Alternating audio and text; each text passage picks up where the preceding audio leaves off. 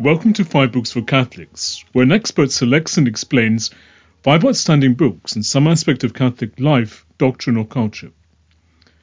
St. Gregory the Great was Bishop of Rome from 590 to 604. The son of St. Sylvia and Gordianus, a Roman patrician, he was appointed urban prefect of Rome in 573 and entered monastic life the following year. Upon his father's death, he converted the family's Roman villa on the Caelian Hill into the monastery of St. Andrew, where today there is still a monastery and the church of St. Gregory on the Caelian Hill. At that same monastery, he set the precedent for the Gregorian series of masses, the practice of celebrating 30 masses for a deceased person.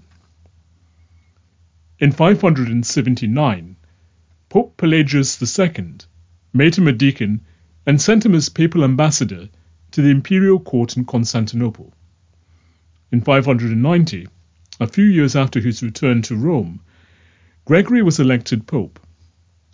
One of his most important actions as Bishop of Rome was to appoint the prior of the monastery of St. Andrew, Augustine of Canterbury, as the head of a mission to convert the English. Through his writings, he exerted an immense influence on spirituality and ministry in the Latin Church throughout the Middle Ages, and was recognized as a doctor of the Church. In this interview, Dr. Thomas Humphries will explain his pick of the 5 best books by St. Gregory the Great. Dr. Thomas Humphries is professor in the College of Arts and Science at St. Leo University, Florida. A native of Arkansas and a lifelong Roman Catholic, he holds a mandatum from the Diocese of St. Petersburg and enjoys giving regular theological reflections outside of the classroom with student faith communities, parishes, and monasteries. He also volunteers with the local fire department as chaplain and holds the rank of district chief. He is a licensed Florida EMT and NREMT, and he is the author of Ascetic Pneumatology, published by Oxford University Press, and Who is Chosen, published by Whiff and Stock. Professor Humphries, welcome. Thank you very much. I'm pleased to be here. To kick off, what would you add to the preceding biographical sketch of St. Gregory the Great? My goodness, you remembered so many wonderful details. I think with the lives of the saints, we want to interpret those details or be sure that we understand the meaning of the life of the saint. So if you think of someone like Gregory, donating his property to be a monastery, that's a relatively common thing for, wealthy men who are sort of looking to retire. But one of the tricks that would happen in that era, say, give or take 200 years around Gregory, you'd donate the property to the church, you'd call it a monastery, but then you would name yourself as the superior of the monastery. And it was kind of a way of kind of playing both ends, right? I want to be a monk. I want to be holy. I want to pursue this life of virtue, but I do not want to start at the beginning of the ladder. And Gregory does exactly the opposite. He says, if I'm going to donate this property and I'm going to be a monk, then I need to live under obedience to someone else. And so he does not name himself superior of his own community. He subjects himself to formation. And I mean, what a wonderful lesson in humility, an example of how to truly embrace a life of holiness and admit that we're all children of God. We're all in need of formation from the church before us. Even if, like Gregory, we're going to be known as, the Great. And well, Gregory didn't know he would earn that title from popular acclamation. But you see why he's the Great, right? There's that humility. Similarly, if we just want to take a lesson in like secular history, I think there's a lot going on in Gregory that shows why he's such a fantastic leader, why everybody was clamoring after him to be their leader. And it's because as leader, he knows he's got to earn his spot. He's got to pay his dues, as we sometimes say. He's going to start and learn everything from the bottom up. And we see this over and over again in Gregory's life, that he's really committed to the work that needs to be done. For the same reason, he will be hesitant. He resists being made one of the 7 deacons of Rome. And that's not a position like, your parish deacon is today. That's it's not necessarily an ordination in the sense that we think of it. It's a real position, right? It's out of that sense that we develop the cardinals, the clergy of Rome, who conduct important Roman business, meaning worldwide business. He's reluctant to go to Constantinople. He essentially refuses to be the Pope's designee there unless the Pope will also send some of his monks with him, because he knows he needs community. He knows he needs to be a part of that life of virtue, that life of holiness. So I think at any point, as always, we can meditate on the lives of the saints and see the work of God through them. But for Gregory, boy, it really stands out that he's living the life of humility. And why is St. Gregory the Great worth reading today? Well, I suppose, there's some people who are simply interested in historical figures. And when you're interested in historical figures, it's not always just the time or the details, the anachronistic bits that draw us to those people, but the whole personality.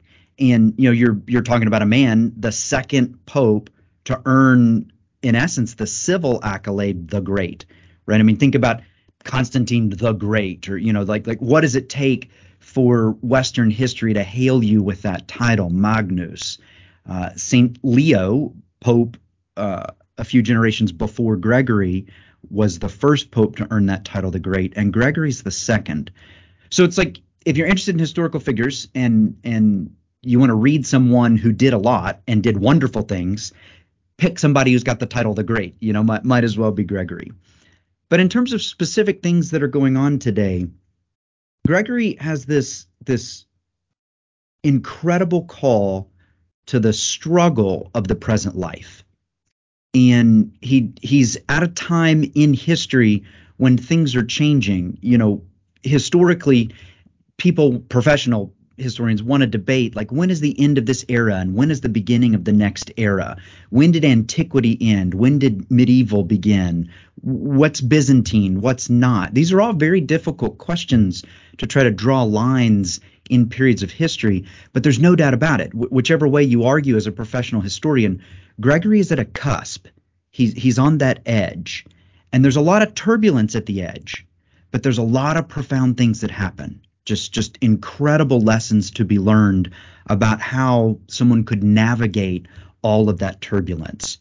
And maybe it's the case that every generation feels like it's in turbulence. This is the dawn of a new age. We're the generation that sees the old go out and the new come in. Maybe that's kind of perennial and everyone faces it.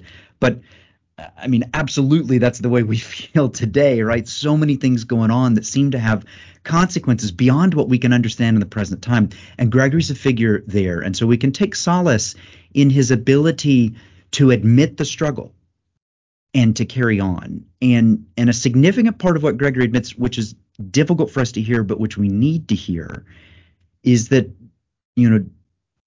despite the incredible goodness we can find in this life, and in the face of the incredible evil and atrocity, we know that this life is not the life for which we're intended. This is not the life that we ultimately want.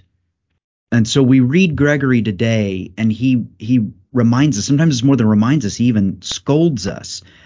Do not place all of your hope in things that pass. Pay careful attention to the times. Read the signs. Learn how to live in the world in order to, as you aptly noted, be a servant of the servants of God. But recognize that all of that is ultimately rooted in God, and it's ultimately headed towards God. This life is sometimes wonderful. This life is sometimes difficult. Regardless, this life is not the life that we intend, that we want, and for Gregory, for which we hope. In one way or another, each of St. Gregory's works boils down to biblical commentary, or as befits a monk, a sort of Lectio Divina. Modern readers may find it difficult to follow his train of thought or appreciate his insistence at times on the allegorical sense of the scriptural passages. Do you have any tips for reading St. Gregory? I do. And I'm glad you noted that. The Lectio Divina seeing a renewal or revival maybe in the last 30 years. There's lots of literature out there. You can find YouTube videos on it. You can find dozens of books, even on Amazon.com, about Lectio. And so what's that? And then allegorical commentary is often not understood, period. And if it is sort of understood, sometimes it's misunderstood.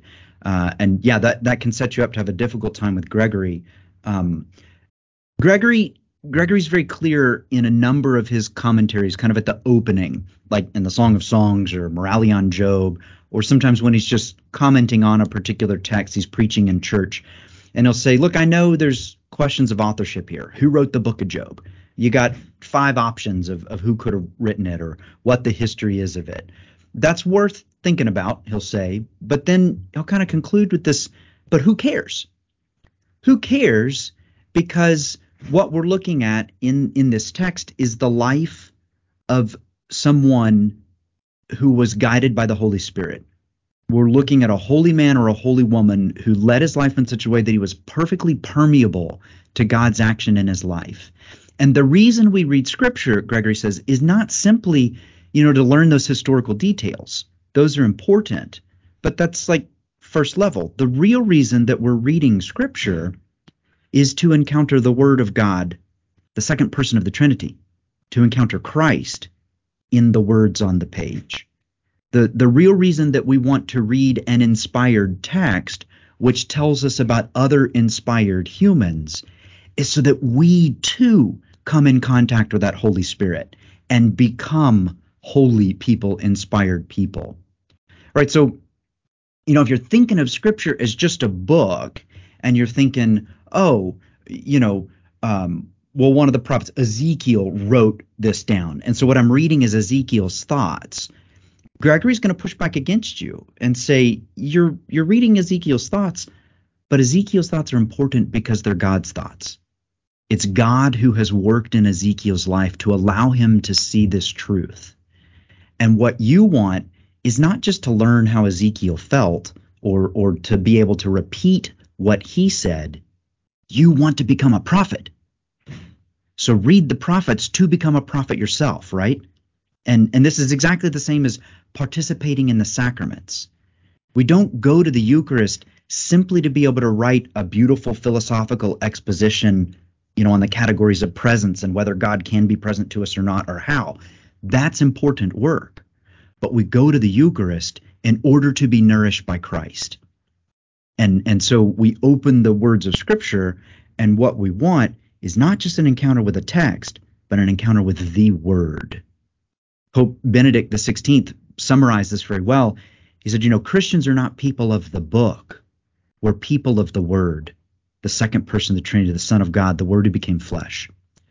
Now, Gregory knows that, lives that in every, letter of Scripture. He can find multiple layers of meaning. And so what we have to do is be open, like with our memory, with our mind, to see in Gregory make more than one interpretation of an event. To say, look, God was working in the life of Job, and that doesn't mean just one thing. So here's a favorite example. I'm thinking of some passages early in the Moralia on Job. This is where Gregory is sort of challenged, I think, by his fellow monks to interpret the book of Job. It's a very difficult book, right? Suffering, pain. Job seems to be a righteous man that God leaves to be tempted by the devil or the demon, and what's going on with that? All right. So the monks kind of poke Gregory and say, hey, you're so good at this. Why don't you give us an interpretation? And Gregory says, yeah, I'll give you an interpretation. I'll give you 3 interpretations of every verse. I'll tell you what it means in the historical and the literal sense. Then I'm going to tell you what it means in an allegorical sense. Then I'm going to tell you what it means in a moral sense. There's a lot going on here. All right, so Job has 7 sons and he has 3 daughters. In the literal historical sense, the guy's got 10 kids. He's got a big family. Gregory reflects on what it means to have a big family and this kind of status. In the allegorical sense, the 7 sons, this is just, it's incredible. It's fun. It's meant to be exciting. How do you get 7? Well, 7 is 4 plus 3, an even number plus an odd number. So there's some tension in there. And 4 plus 3, well, that lets us think about 4 times 3. 4 times 3 is 12. Job's sons are a type of the church, the 12 apostles, the 12 tribes of Israel. All right, so the reason that God had Job and his wife have 7 sons is in order to be a type of the 12 tribes of Israel, the 12 apostles, and the church. Why do they have 3 daughters then? Well, you have 3 daughters because, in essence, in the church, you have 3 sort of ranks, 3 groups, 3 orders of people. You have the preachers, the clergy, you have the celibates, the nuns, the monks, and you have the married. And so you got to see in Job's family this complete kind of depiction of the church. Again, it's why did God allow Job to have 7 sons and 3 daughters? Right, that's the allegory. It points to the church. It tells us something about the structure of the church. Now, in the moral meaning, well, 7, there's 7 virtues, the 4 cardinal virtues, the 3 theological virtues, right? And so you have to think about the moral life in terms of virtue. Why the 3 daughters? Well, Gregory says, God wants to highlight faith, hope, and love as particularly distinct. Add the 7 to the 3, get the 10. Talk about the gifts of the Spirit. Talk about the fruits of the Spirit. All of this is laid in there. And I think you have to be in a position in which you see that as beautiful, that Job's life and Job's family could have multiple meanings. If you come at it from a position of, I would like to have one thesis and argue tooth and nail that my interpretation is correct and your interpretation is wrong, then you're not doing what Gregory's doing, and you've closed yourself down to multiple layers of meaning in Scripture. I'd like to make one other point, because sometimes it strikes us as like awkward, right? Well, couldn't it mean anything? What's the limits on a moral interpretation or an allegorical interpretation or the historical interpretations? Well, the limits are the truth. The limits are the inspiration, as you say, your own prayer in a way of reading divinely or reading for the divine, that Lectio Divina. But we have to think about the limits on meanings of our own lives. Our lives have meaning, right? Like my name is Thomas Humphries Jr. And by meeting me today or by seeing this video, you already know that there's a Thomas Humphries Sr. It's like my very existence, my very presence means something at the level of other humans. And you don't know her name yet, but you know my mom, Joan, right? Like in seeing any child, you know something about that child's parents, that child's history. And so it's not just the words that I speak, but like the very presence tells you that there's a man and a woman who loved each other and decades ago raised a child. In other words, our lives at a regular level have multiple layers of meaning. Absolutely, the lives of the holy men and women recounted in Scripture have multiple layers of meaning. And why isn't Gregory's collection of 40 homilies on the gospel your first recommended book? I thought a lot about that. What would the first book be? There's an issue of practicality.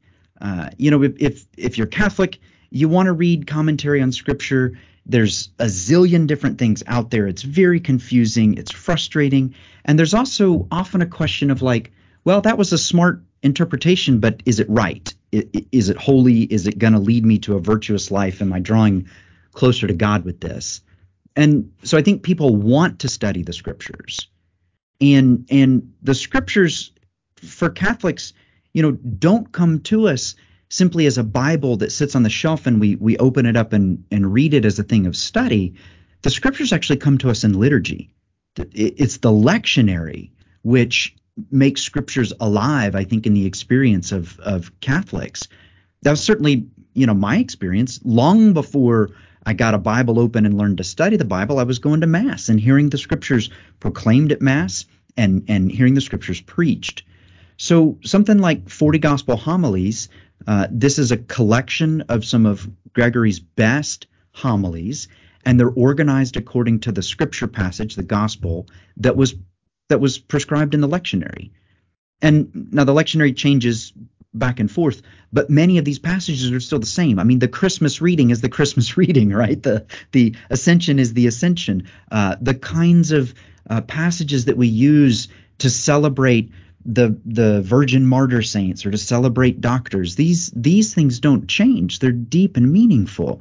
And so you can pick up a copy of 40 gospel homilies, and you can essentially work through a liturgical year and say, oh, this was Gregory's homily on Pentecost. I'll read just Gregory's homily on Pentecost this week to prepare for Pentecost, or maybe right after Pentecost.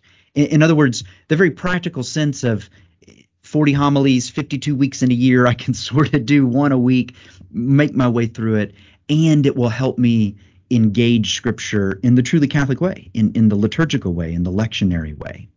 But in a sense of aesthetics, those homilies are just profound. And I mean, sometimes they're funny. Well, you can see the hair pattern I have. Gregory's interpretation of Pentecost, right? The tongues of flame of the Holy Spirit coming down, burning the hair off the heads of the apostles to make them holy. Ha ha! I like that interpretation. But then you get, why does the Spirit appear sometimes as a dove and sometimes as a tongue of fire? There's a problem. And we need to think about that. What's going on with that? Why does God choose to manifest himself in different ways? And when we think about the tongues of fire, Gregory will make a little play on the language. Well, the fire comes because this is a consuming fire. This should be like your prayer. This should be like your virtue. Your eat up, as we say in Florida. You're totally consumed with God. But the Spirit comes as a tongue, because it's by a tongue that one speaks the word. You can never separate the Son from the Spirit. You get this back and forth in really deep, profound theology, the relationship between the Word of God and the Spirit of God, the Trinity, and between this well-known event that we hear every year, Pentecost, the Spirit coming down, and then some sense of what that might mean for me. How could I learn to speak with a tongue of fire, to speak with anointed tongue, with the Holy Spirit within me? The homilies, like I say, they're practical, they're beautiful, and there's always something surprising to see in what Gregory does with the interpretation of those texts. And next to St. Gregory's most ambitious work, his commentary on the book of Job, Expositio in Job. It grew out of a series of lectures he gave under the encouragement of St. Leander of Seville to the monastic community he resided in during his stay at Constantinople. It's become known as Moral Reflections on Job because in the later books he passes over the literal sense and focuses on the moral sense of the biblical text. Job is a type of Christ and the Church, but his experience is representative of the spiritual journey of every Christian. Is this book Gregory's Summa Theologiae? Well, it could rightly be compared to something like that, right? Like, a great medieval summary or synthesis of theology, as well as kind of the heights of my ability as a theologian. I think it definitely gets the heights of Gregory's ability. He's at his best in many passages of the Moralia. But it is not a summa in the flip side, and it's the side that frankly makes it annoying for some people. It's not a systematic theology. And so, you cannot pick up any of Gregory's works and try to find just a treatise on Christology, right? If you want to know what Gregory thinks about grace, or you want to know what he thinks about original sin, there's not just a 5-page quick exposition of that where he's going to tell you, this is what I think, this is what other people think, this is why they're wrong. You get that in many of the Summas. You do not get that in Gregory, and especially you do not get it in the Moralia. So I think there are two ways to read a text like the Moralia. One is you're committed to seeing what's there, and you're going to spend your 20 minutes a day reading, and it's going to be fun and entertaining. And some days it's going to be entirely uplifting, and some days you're going to kind of chuckle, and that's a great way to do it. But the other way is actually to read the Moralia by the index. And the Moralia is available online in older translations, so you can also use your computer just to search the text if you want to deal with 20th century translations. And there are great indices available in the modern translations. But I was thinking the other day, about Jacob at the Jabbok. This is in Genesis 32, and this is Jacob, the brother of Esau, right? And I mean, this is a very famous passage, and no one knows what it means. It's where Jacob wrestles with the ish. It says in Hebrew, the man, the dude, the guy, and later Hosea tells us, it was an angel, and Jacob tells us at the end of the struggle, it's God. I've seen the face of God. So is it a man? Is it an angel? Is it God? And well, in the exchange, Jacob's name is changed to Israel. So this is like the meaning of all of Judaism, right? What's going on in this? You've struggled with God. Is something happening? Well, I wanted to know what Gregory thought about this passage. But Gregory doesn't have like a commentary on Genesis. So you can't do that. So what did I do? I looked at the index. I looked at the index for Jacob, the patriarch, and then it turns out there 3-4 passages in the Moralia where Gregory's commenting on Job. He's making a point, and then he says, "Hey, this is like Jacob," and then he tells you what Jacob means. And so you could either read it left to right, like we normally do, but then you're in for like 36 books. I mean, this is multiple volumes if you want to get through all the Moralia, or you can read it right to left. You can flip to the back. You can say, today, I would like to know something about the virtue hope. Where does Gregory discuss hope? And what you'll find is 12 passages where Gregory, like when he's interpreting the daughters of Job as faith, hope, and love, then he'll have a paragraph on the second daughter on hope. And you can go kind of pull out all of those selections on hope and get these mini meditations. Right to left or left to right. I think both are great ways to read something like the Moralia. It will only come across as a summa in the sense of, systematic theology, reflecting continuously on a particular topic if you read it right to left, if you use that index in the back of the book to kind of tell you which pages to read. And if you're going to do this, I'll tell you what, all of us academics do, because this is essentially how we figure things out. I don't remember all 35 books of the Moralia at once. No, I read and I think, man, that was a really good interpretation. And so I open a file on my computer and it's called Gregory on Hope or Gregory on Virtue. And I say, at Moralia 1:17:9, Gregory talks about hope. And I kind of type out the quote. And then months later, sometimes years later, I'm able to go back and say, boy, I need to reflect on hope. And I've already got 3 pages of little excerpts. In essence, I make my own florilegia, sometimes called little passages that comment on a theme. Thank you for listening. To read or listen to the rest of this interview and gain full access to our archive, visit 5booksforcatholics.com and become a premium subscriber. If you've enjoyed this episode, please subscribe to the podcast and give it a top rating on the platform of your choice. That way more people can discover it. You can also support the podcast and help us produce more interviews like this one by making a one-off donation via the link given in the show notes. As little as $1, £1, or €1 can help and will be greatly appreciated. Thank you once again, and God bless.